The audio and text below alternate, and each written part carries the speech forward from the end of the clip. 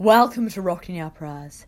In today's podcast, we're going to talk about how place can shape and drive and reinforce social and political change. And to that end, I'm joined by Dr. Gabby Crooks-Wisner, Assistant Professor at the University of Virginia, who uses rural-urban differences in claims making and brokerage to understand and to theorize what drives accountability. And then I'm going to draw in some of my own work on rural-urban differences in the drivers of social change and gender equality to theorize the drivers of social change. So in both papers, what we're using is thinking about how local place is reinforcing social and political change, either trapping people in sort of negative feedback loops or enabling more positive ones. So, Gabby, welcome. Thank you, Alice, and I'm so excited to talk about both of our papers together. So Wonderful. I will welcome you as well. Oh, thank you. Much. And of course, we have our third guest, our third silent guest, who is Dr. Adam Auerbach at American University. So with him, you look at how differences in expectations and claims making between slum dwellers and similarly poor Indian citizens. And you find that slum dwellers are 4 times, and this really surprised me, this rocked my priors, that slum dwellers are 4 times less likely to believe that they will get a response when they directly approach an official compared to a poor rural villager. So controlling for income, the slum dwellers are much, much more despondent. And that finding blew my tiny little mind, because the data I'd seen thus far had always suggested, villagers are much more despondent, more fatalistic, expect less from government. I think of the Brinkerhoff paper, the Brinkerhoff et al. Paper, and their analysis of Afrobarometer data. But you do something different. So give me your top line finding. Yeah. So essentially what this is Adam and I each wrote a book, and then the book had a baby. And Yeah, this paper is exactly, the baby, right? So what we have are 2 separate surveys accompanied by extensive qualitative work in both settings, where we've asked some really similar questions. And the top line finding from those is that there's enormous despondency in urban slums, where the question essentially was, if you yourself go to a government official and ask for assistance, will you get a response or will you be ignored? And relatively higher expectations of response in rural settings. So we're not talking peachy keen rosy, everybody thinks government will just lay down and give them whatever they want in the rural setting, but this orders of magnitude difference where you've got you're 4 times less likely to expect a response from government officials if you personally directly contact them in an urban setting. The key importance, and you stress this, is we're comparing similarly poor communities. We're comparing slum communities in an urban setting, specifically in the cities of Bhopal and Jaipur, in Madhya Pradesh and Rajasthan, to similarly poor, across a number of different dimensions, similarly poor rural villages in Rajasthan. So what puzzled us, what got us excited, was that, again, this idea that poverty itself is not uniformly constraining. Here are similarly poor people with vastly different expectations of the state. And those expectations are important. What's the effect of those expectations? Yes. So, one of the observable implications, a behavioral implication of these different expectations is that people then do different things, right? So the story is not that the more despondent urban slum dwellers who have lower expectations of state responsiveness simply stop doing anything and just kind of lie down and take it. In fact, they're very active claim makers, but what are they doing? They're going through political brokers, right? So they have this very low expectation that if they themselves directly, face-to-face, try to contact and interface with a public official to make a claim, to demand service provision, that they'll get a response. Instead, what they have figured out is, here is this rich, sea of political brokers tied to political parties, and what I've got to do is I've got to navigate that ocean and find the right political broker and find that linkage to the party. So it's partisan, brokered networks in this urban setting, in the urban slums. And what we see in the rural setting is a striking relative absence of those brokers and much more direct, personal, face-to-face contact with local officials. And is that problematic? I mean, some of the literature I've read before raises concerns that if people are going through these vertical patron-client ties, then that's not mobilizing horizontally or making claims upon the state, but just seeking individual favors, sort of trading material security, jobs, access, services in exchange for political support. So is the brokerage a problem? Not necessarily. I don't necessarily think so, right? I think this is all problem solving. I think it's poor and marginalized people in communities saying, I need to get something done. How do I get it done, right? And it's all an array of problem solving strategies where what people are doing is they're looking at their opportunity structure. They're looking at the world around them. They're revising their expectations. They're seeing their channels, and they're seizing different kinds of opportunities. But it does matter, I think, sort of normatively and substantively, that there's more of a direct interface with officials. Some are appointed, some are elected, right? But this direct interface with officials in a rural setting and a brokered interface in an urban setting, I think what that means is you become more beholden on partisan networks and more beholden to parties and more beholden to those linkages, right? And so if you think about kind of a crisis of representation, depends how you interpret it, right? Maybe those brokers are a key cog in the representational link. Yes. In which case, this is representation. It's just brokered representation. Yes. Right? Or if you think about the local village council member who is elected, and you're going directly to that person, they're easily identifiable, you know who they are, you know where to find them, and that's a more direct representational link, right? But I think they're both representation, and I think they both matter, and I think people use them both to great effect to solve problems. Well, there's a difference. So an individual might use them to solve problems, but do they trap people in sort of, I guess my concern is it the case that if you're trading your material security for votes, then you're getting individual advantage, but you're not organizing horizontally as a group of people, and that might stop you from making sort of class-based advantage? No, it's interesting because in both the rural and urban settings we see lots of claim making that's both kind of narrow, particularistic, individual claim making, and we see group claim making around collective goods, right? We see that's held constant, the sort of the nature of what people are claiming, right? Whether it's an individual widow's pension or an individual ration card, right? Versus something collective, like collective drinking water or drainage or street lighting, right? We see that that's common across both of these settings, right? So there really isn't a difference in sort of this is more collective and this is more individualistic. We see that both of those kinds of things are happening across both settings. Okay, and but one clarification: are we comparing apples and oranges? Is it like we're comparing unelected officials in slums and elected officials in villages? Yeah, no. So this is an important point, and what we've done in the paper is we asked this survey question that we have in common that says, if you contacted an official, would you expect a response or would you expect to be ignored? And I think it's not apples and oranges because the same cast of characters exist in both places, right? So you have the elected panchayat, which is the village council officials in the rural area. It's a product of decentralization. And then you have the same thing. You have elected ward councilors in cities, right? So the corollary exists, right? There are the same kinds of people, the same kinds of channels to the state are present in both environments. But what we see is this quite dramatic difference in the types of channels that are actually employed. So one of the arguments of your paper is that people's expectations are influenced by the place that they observe. So if they observe a responsive state, then they come to expect more of the state. So you're saying that place matters and what you see of the state in that place matters.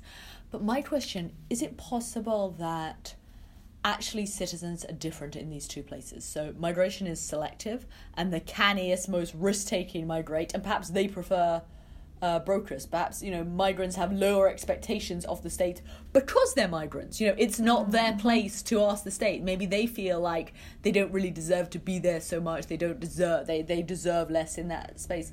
Could it be that it's not about spatial variation, but about individual level variation? The migrants have different demands. About the people who go and what. Exactly.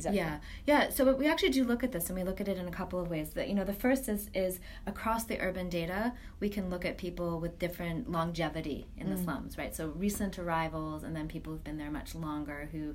And we actually find no difference, right? So it's not something about the newcomer, right? Coming in with the new ideas, or like coming in with being more disembedded, right? So people with different longevity in the same places, and we can look at variation across that, and we see that that's really not explaining much of the variation that we see. And you also don't find it's not that rural people have different needs, like they require more of government. The people in urban areas still have needs of government. Like they still have, various services. Yeah, absolutely, right. So, and I think we would be hard put to say there are no differences in need across rural and urban settings, right? Drought-prone environment, or you need more agricultural extension, or et cetera. But they all have needs of government. They all have needs of government, and many of those needs are common, right? Yes. Drinking water, sanitation, education, paved roads, right? If you're thinking about sort of we're not talking about kind of big city infrastructure outside of the slums, right? So transportation networks and big highways. We're talking about access roads within a slum, just like you would talk about access roads within a village, right? So those are really things that are very common across both environments. Okay, so let me summarize the empirical finding. I think the number one important point is that poverty itself as a material deprivation does not constrain claims making. It's not that the urban poor have lower aspirations or they think that they're worthy and demand less. That's not it at all. It's about people's subjective expectations of the state as influenced by the specific place that they're in. And I think that's such an important point for us to take seriously as political scientists, that we're observing the place, the town, the city and the village, and that shapes what we think we can get, and then that will shape our kind of claims making. Is that right? That's absolutely right. Okay, but here's a question. So I am persuaded that these differences in expectations and claims are a response to state behaviour. So there's a feedback loop. It's state beliefs and behaviour. State behaviour shapes beliefs. But here's a question. Why would state behaviour be different in cities? Why would you get worse state behaviour in an urban area? Why would that be? Yeah. No, and it's counterintuitive, right? We think about the urban core and the rural periphery, and you expect sort of a greater concentration of public personnel and resources in cities and like the urban bias in remote cities. Rural village, right? Yeah. No, absolutely. So it's very counterintuitive. And so one clarifying point first, right, is we're talking urban slums. We're not talking cities writ large, right? This is a poor comparison. So we're not talking cities writ large. We're talking urban slums within the cities. And what we do in the paper is we try to puzzle through why would you have these more despondent, lower expectations of responsiveness in urban slums compared to similarly poor rural villages. And we hone in on a few things. So the first is what we talk about is sort of being the unevenness of the local presence of the state. So this is a little counterintuitive because you think, here I am in the city, it's the state capital, right? I'm in close proximity to all these officials. But the reality is that they're very, very hard to find and locate, right? Because of sheer population size, right? And because of dense partisan networks that you have to navigate to get to these power brokers, to get to the officials who hold the purse strings. Whereas in the rural setting, with lower population density, the state's right at your doorstep. You see it. It's a brightly painted yellow building called the Panchayat, the village council, and you know that person, and you know where they're easier to find and locate. And so the state is more visible and accessible in a lower density rural area. The second thing that's feeding into this, though, is what's the state doing? What's the local state doing? What's the terrain of social service provision look like? And here we see this sort of history over the last couple of decades of this massive influx of social spending in India, a lot of which is targeted to the rural areas. We have almost an inversion of a rural-urban bias here, where in fact a lot of spending is being targeted to rural areas. And is that exogenous? Well, why is that happening? Yeah, I mean, it's hard to say where the feedback loop story starts and where it's exogenous or endogenous, but it's exogenous to the extent that there have been large court cases, for example, establishing the National Rural Employment Guarantee Act, right? It's a constitutional act, a guarantee to 100 days of employment, right? Targeted to rural areas. There is a similar kind of program in urban areas that's not well known, that people don't really participate in. A fraction of the sample participates in that urban program. Massive numbers participate in the rural one, right? So there's this injection of spending. The spending hits the urban areas too, but it's diluted by sheer population size. And then there's this extra targeting of resources to the rural areas. So there's a lot of state presence in new programs and schemes.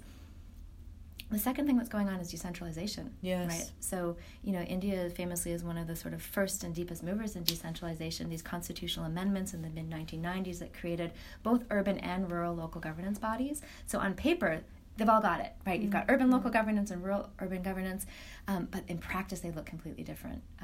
There's been this institutionalization and deepening of rural decentralization, in part because of this influx of resources, and so local elections have become more competitive because there's more at stake, Yes. And also because of constituency size, right? So the average constituency size in one of these village councils is about 5,000, and the average constituency size in one of these urban wards in the cities studied is about 30,000. Right.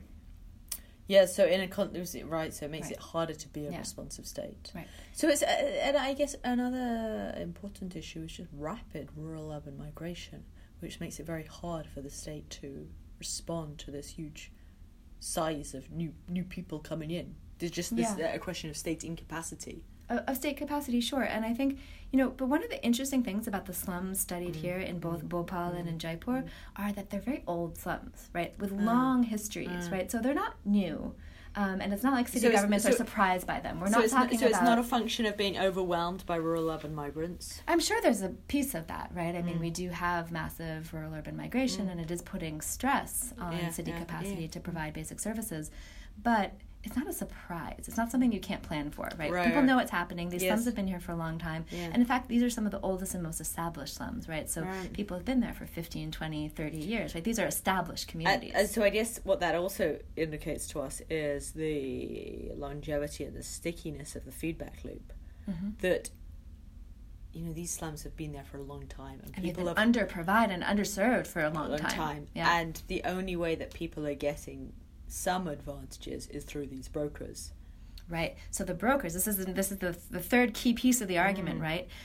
Why is it that there are so many savvy, equipped political brokers in an urban setting, and our survey respondents in the rural setting report that not only that they don't turn to them as much, but that they're just less present. There's just fewer of them, right? And this, we think, is a function of the unevenness of party organization, right? So political parties in India are largely an urban phenomenon, right? They have deep urban roots. So if you think about kind of where your headquarters are and where your rank and file party members are, right? So what Adam documents, which is amazing, are this proliferation of party position holders, right? Yes. So they're ordinary people, but what they have is sort of the ability to penetrate parties and sort of work their way into party networks. And then what they provide for the party are these downward linkages to vote banks and to potential swing voters. And what they provide to people on the ground is a linkage to the party, right? And so there are these political intermediaries in between.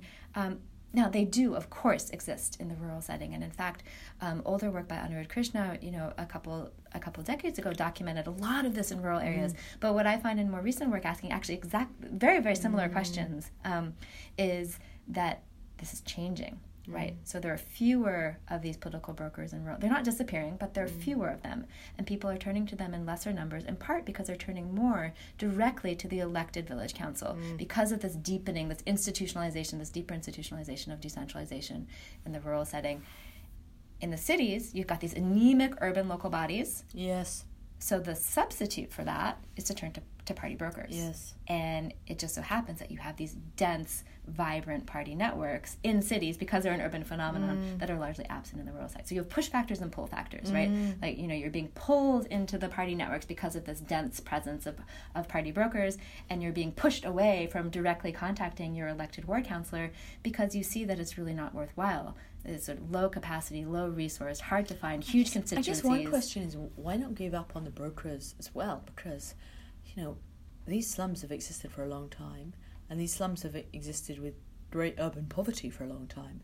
So even if the brokers are slightly better, they're still not that great. I mean, we're still dealing with the context of urban, these are still very poor slum dwellers. Like, why even think that why not become more despondent about the brokers? Well, the brokers are fantastic, amazing, savvy problem solvers some of the time, right? So the story that Adam tells in his book, and you should do a podcast with him so he can say it in his own words and do it better in his own words, right? But his book, Demanding Development, says, why do we see this variation, right? So he looks at, I think, about 80 different slum settlements, and he says, why is it in some places people really are effectively demanding development, effectively demanding these resources from the state, and it's through these brokers, right, who are able to make these linkages to partisan networks. So sometimes the brokers are effective. So sometimes the brokers are effective.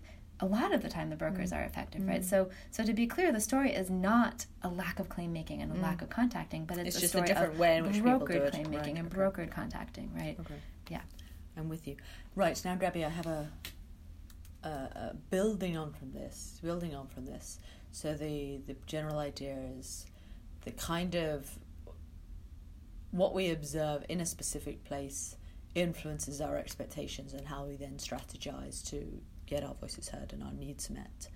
Suppose I'm a new PhD student and I'm fascinated by the idea of using subnational quantum qual comparisons to explore claims making or the drivers of positive feedback loops.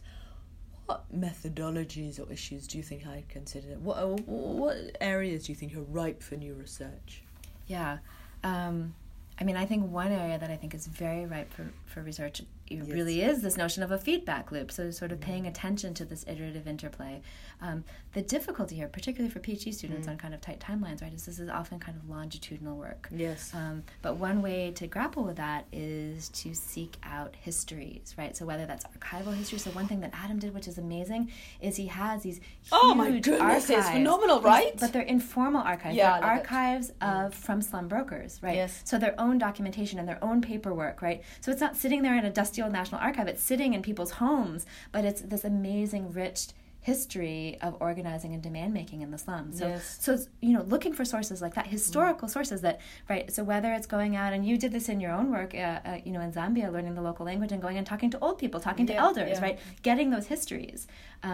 And so I think if we want to tell these stories of feedback loops, we need the historical component. And we either need to do longitudinal research or we need to find a way of capturing that history. I think that's key, because social and political change does not happen overnight. It all takes... I think you can't really understand something unless you're looking at a 20-year period at least. You really need a 20-year period at least to understand the drivers of change and continuity, because... I think you need that longitudinal lens. And so whether it's by doing archival research or gathering, as Adam did, this fantastic data stored by slum brokers themselves, every transaction, or whether it's looking at older ethnographic work to try to get a picture of how things are changing over time. Because absolutely, Gabby. Right, what else? What other issues do you think I should consider? Well, I think sort of from a methodological standpoint, one thing... in both of our book projects, Adam's and mine, that I think was important and successful was this sort of iterative layering of qualitative and quantitative work. Yes. Right? So, initial qualitative work to even cast up the puzzles in the first place. Yes. Right? We can't go from classrooms and books into the field and just ask ready-made questions. We need to let those questions percolate up 100% agree with it. So just to recap for listeners, that the question that motivated your book was you were bumbling around. Bumbling, yes. Bumbling I'm around a big bumbler. Bumbling around rural Rajasthan, and then you observe this subnational variation in claims making and of expectations and observations and people referring to what other villages have, and that gave you the hypothesis. So I think it's the question of not just plucking the independent variable out of thin air and thinking, hey, let's explore the association there, but rather seeing what's going on the ground. Or like, for example, with my work on gender equality, that I heard this discourse, which means women can do what men can do. And then I wanted to understand how that discourse had emerged. Yeah. And so that was my central question. Why do we see support for that idea of gender equality? Yeah. Where did that come from? It wasn't me coming in with my own idea of gender equality or my own project and exploring the effects. Yeah, absolutely. Yeah. So go in and work out what matters to people on the ground, and then understand the causes of those effects. Right. And I also think for PhD students, right, and this, I think particular to political science, but probably other disciplines as well, right, there's a lot of lip service to mixed methods, but to take that seriously, to do that deeply, right? And so, there's a beautiful piece by Tarek Thachil that talks about the importance of coupling ethnography with survey design, right? So that surveys have to be contextualized, and you can only do that through this deep, sustained qualitative work first that lets you really understand that local context. Otherwise, you're deriving these instruments that are capturing like really thin, disassociated knowledge, right? Absolutely. Absolutely. Okay, that's wonderful. Right, we're going to pause that there, and continuing this. So the argument of your paper is that what we observe in a specific place will shape our expectations, And one reason why I like that in particular is that's exactly what I observe with gender.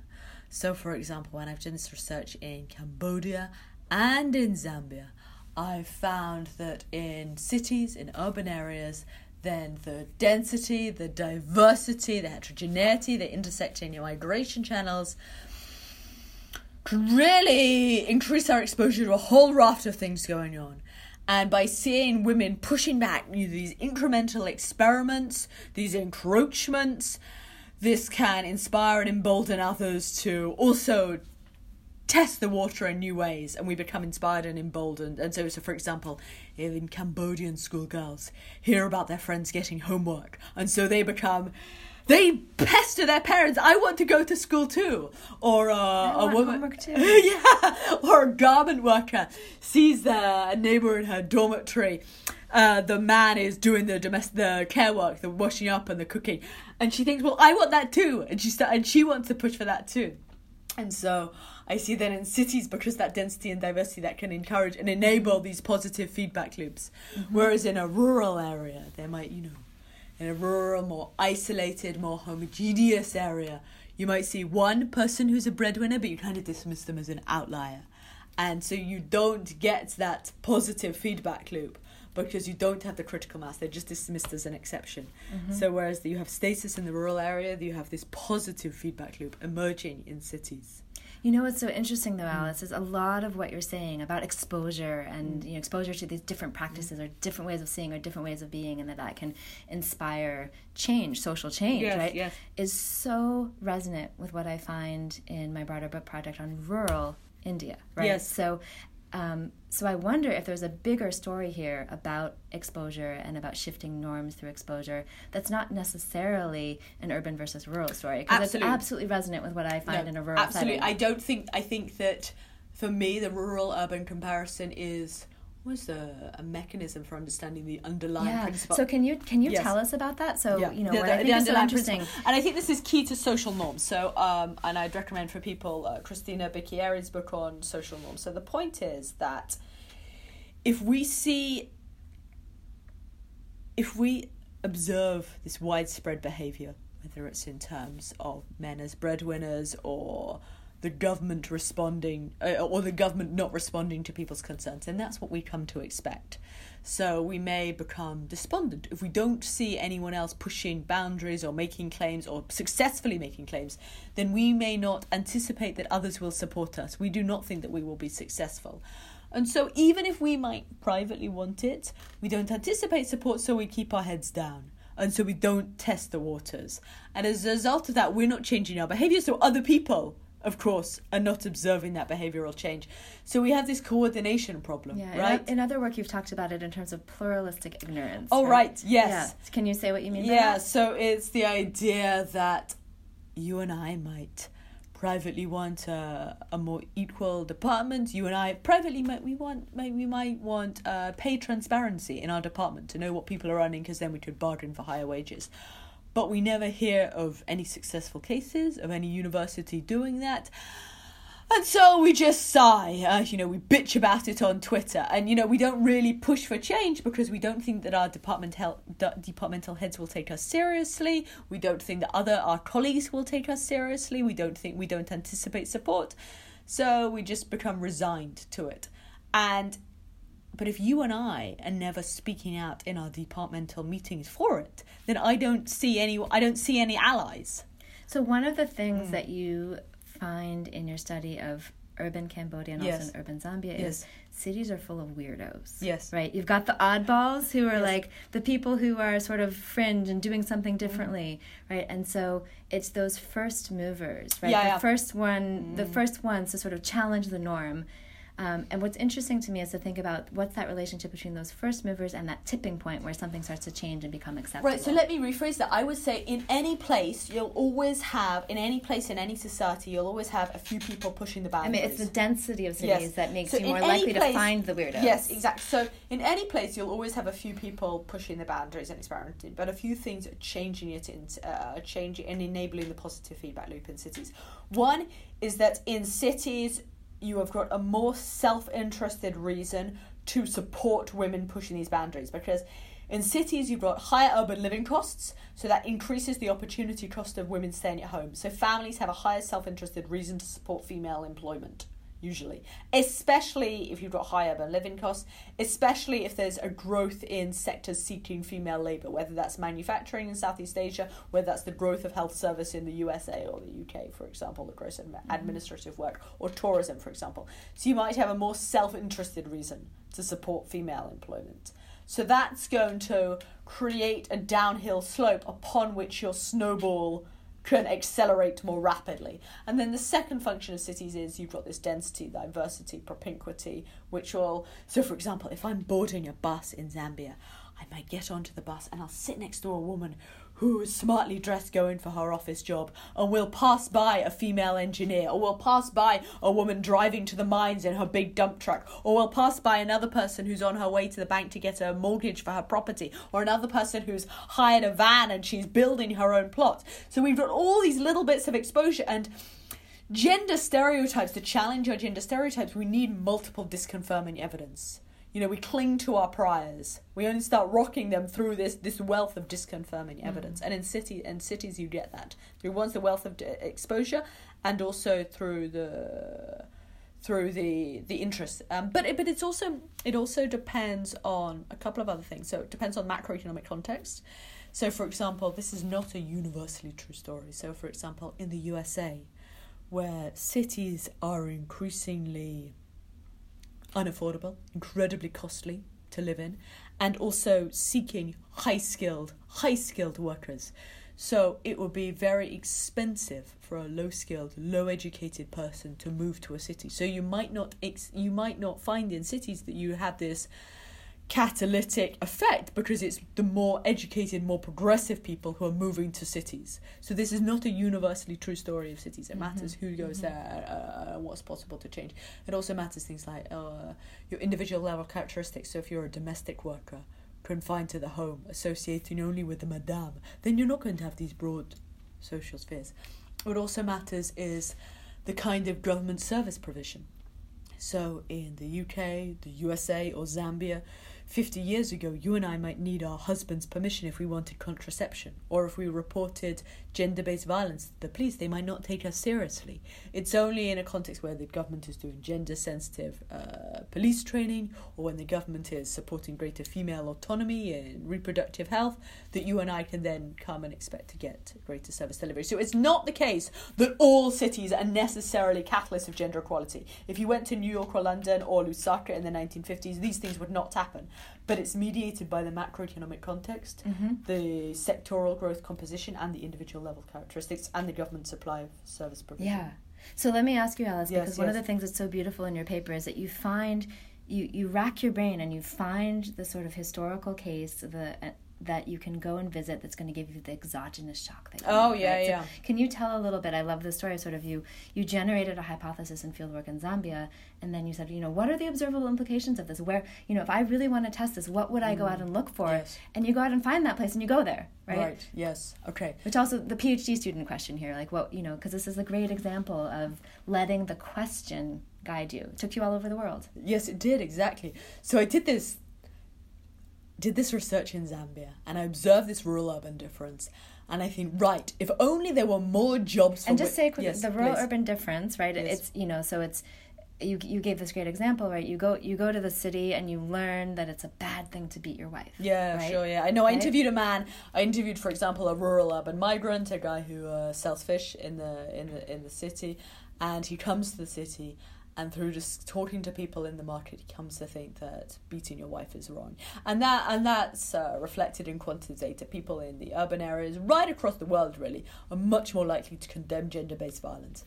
But then he goes back home. He goes back home to his village. He hears a woman crying, being beaten, and he does nothing. Why not? Because even though he himself thinks that it's wrong, he anticipates social disapproval.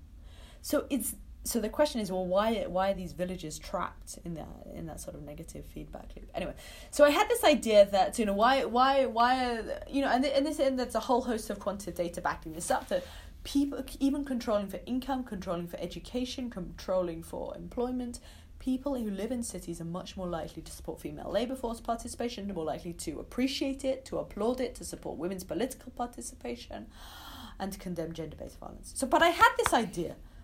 Based on my research in rural and urban Zambia, I thought, right, if only there were more jobs for women in rural areas, that might kickstart support for gender equality, because by seeing women demonstrate their equal competence in socially valued domains, then people would come to support gender equality.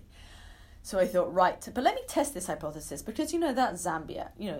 What's the external validity here? So I think, okay, if I'm saying that employment is the key driver, maybe I'm just seeing the effect of employment. Is it something about cities as well? What I need is a labour demand shock. That is an exogenous increase in demand for female labour in a rural area. And then I can see, do we then see an increase in support for female employment, in which case maybe it's just employment driving this change, or a rural area is still lagging behind, in which case maybe there's a further factor keeping rural areas behind. So I think cities. Yeah. Yes, exactly. So then I think to myself, right, where in the world can I find a female demand labour shock? And that's pretty hard, right? Because in lots of rural areas, well, you don't see rapid change, or women are doing work, but it's not recognised, it's not valued. The farmer's wife, for example, is a well-known trope in the USA and the UK. And I think, I know, even though I'm an Africanist, even though I've been doing work in Zambia, I think Cambodia, the growth of rural garment factories. As land and labour prices have risen in China and in Cambodia, more and more garment factories have gone to rural Cambodia. So what I can do is another qualitative comparative rural urban study, interviewing rural urban migrants, and in particular garment workers, to see if in the rural areas getting a job has increased support for gender equality. So off I trot to Cambodia. Amazing. So I would like to ask you one question, yes. And it's one that I heard you recently in a public talk pose to your audience, which was, if you had, $500 million and you could do something to try to shift gender norms, building on your research, building on these findings, building on this idea that it's not just employment, it's something about exposure, it's something about density, it's something about the tipping points that shift these norms. Can you think of something that you would propose, or something that would maybe help you test the theory further? Okay, so I think one thing that I would do is quotas everywhere. And I think that goes right back to your research, because I would try to increase exposure to women in socially valued domains. And that's very similar to your research, in that you would improve what people observe. You improve state responsiveness. So my equivalent to that would be improving what people observe, seeing women in socially valued. Not just politically, I would say right across the board. I would say women professors. I would say women electricians. If you're doing an engineering project, if you're doing an electrification project, get women in there. I would just ramp up what people observe massively, because that's what shapes people's expectations.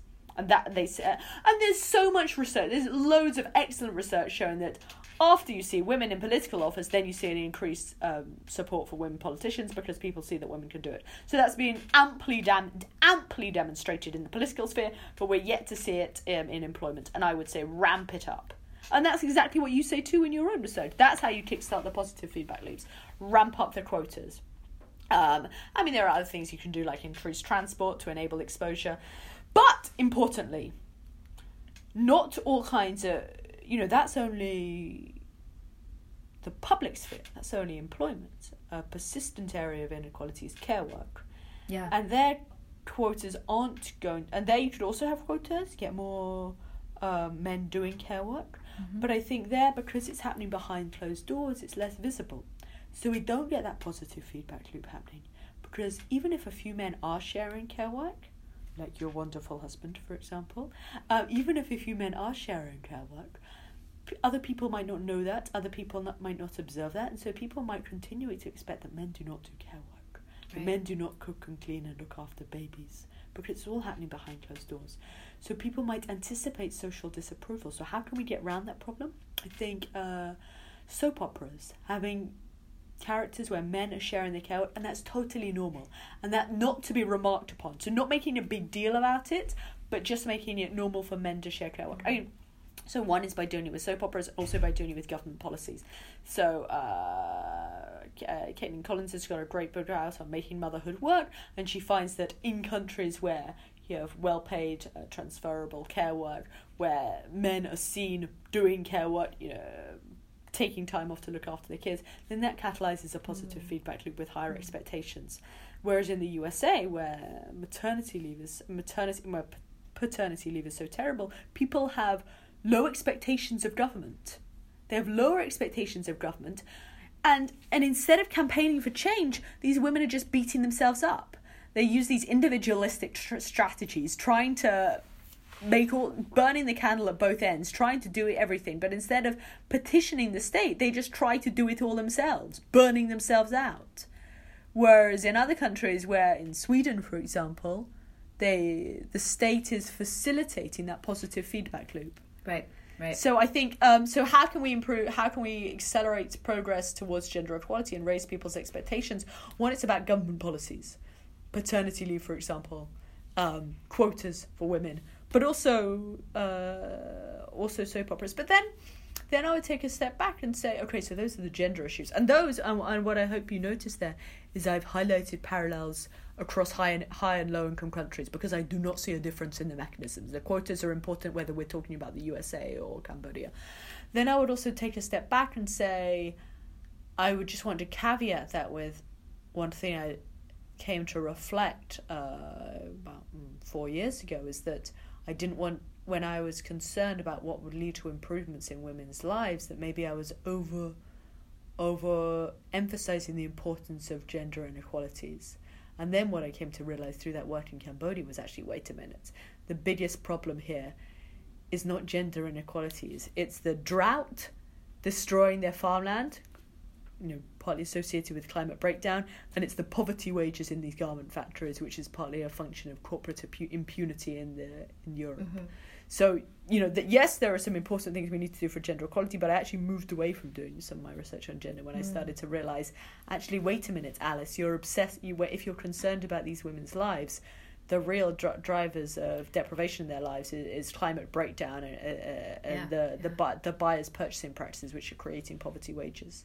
Well, that's a great segue to a last question I'd like to ask you, right? Please. Which is, the paper is how cities erode gender inequality, right? Yes. But the theory is generalizable. You can think about this across yes. a number of different sectors and norms, yes. right? This idea of feedback loop and expectations and first movers and tipping points and demonstration effects, right? All of this is generalizable. But I want to ask you sort of where and how do you think it's generalizable? And in part, this is to sort of link it back to our two papers side by side, where on the surface they seem to disagree, right? Because we find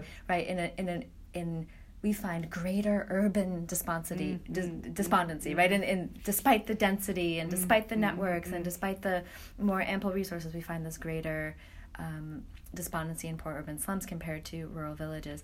On the surface, they seem to be opposing findings. I actually think they're incredibly complementary. No, they say the exact same thing, because they show the same mechanism. And the place matters. What you observe in that specific place shapes your expectations of what's possible with regard to that thing in that specific place. And I think that's the generalizable finding. That's consistent across them. I also wonder, though, if sort of the norms that you're describing related to gender are some of the stickiest and hardest, right? And so maybe you need that kind of the density of the urban environment to sort of have that catalytic effect, whereas norms about political participation or expectations of service provision, in a sense, are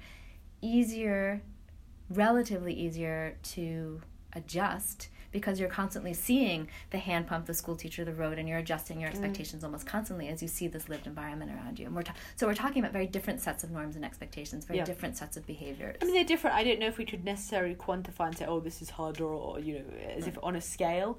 But I think there are reasons why we might expect gender relations to be particularly sticky, as you say. One is that our identity and our self-esteem might be so rooted in a particular performance, right? Whereas getting things from the state, getting a well, isn't like challenging identities, or so there are some differences. So there are some differences there, but I don't think we need to worry too much about which is harder or weaker. What I think I would love more social scientists to do is to take those feedback loops seriously and to use a range of methodologies to explore. And I think the hardest question is, how do we change them? Yeah. How do we push that snowball, or how do we create a hill for that snowball to roll down? How do we overcome that chicken and egg problem? Because I think you and I have both demonstrated that there are feedback loops. That I think we can say. But how do we shift from one equilibrium to the other? I think that's the biggest, most important question for social science to address in whatever we're looking at, whether we're looking at accountability or gender relations. How do we overcome that chicken and egg problem? That's a big question. Yeah. And I think all we've shown is that it's influenced by place. But it's a huge terrain, and I'd love other people to take it seriously. Oh, I couldn't agree more. Awesome. Thank you, Gabby. Thank you, Alice.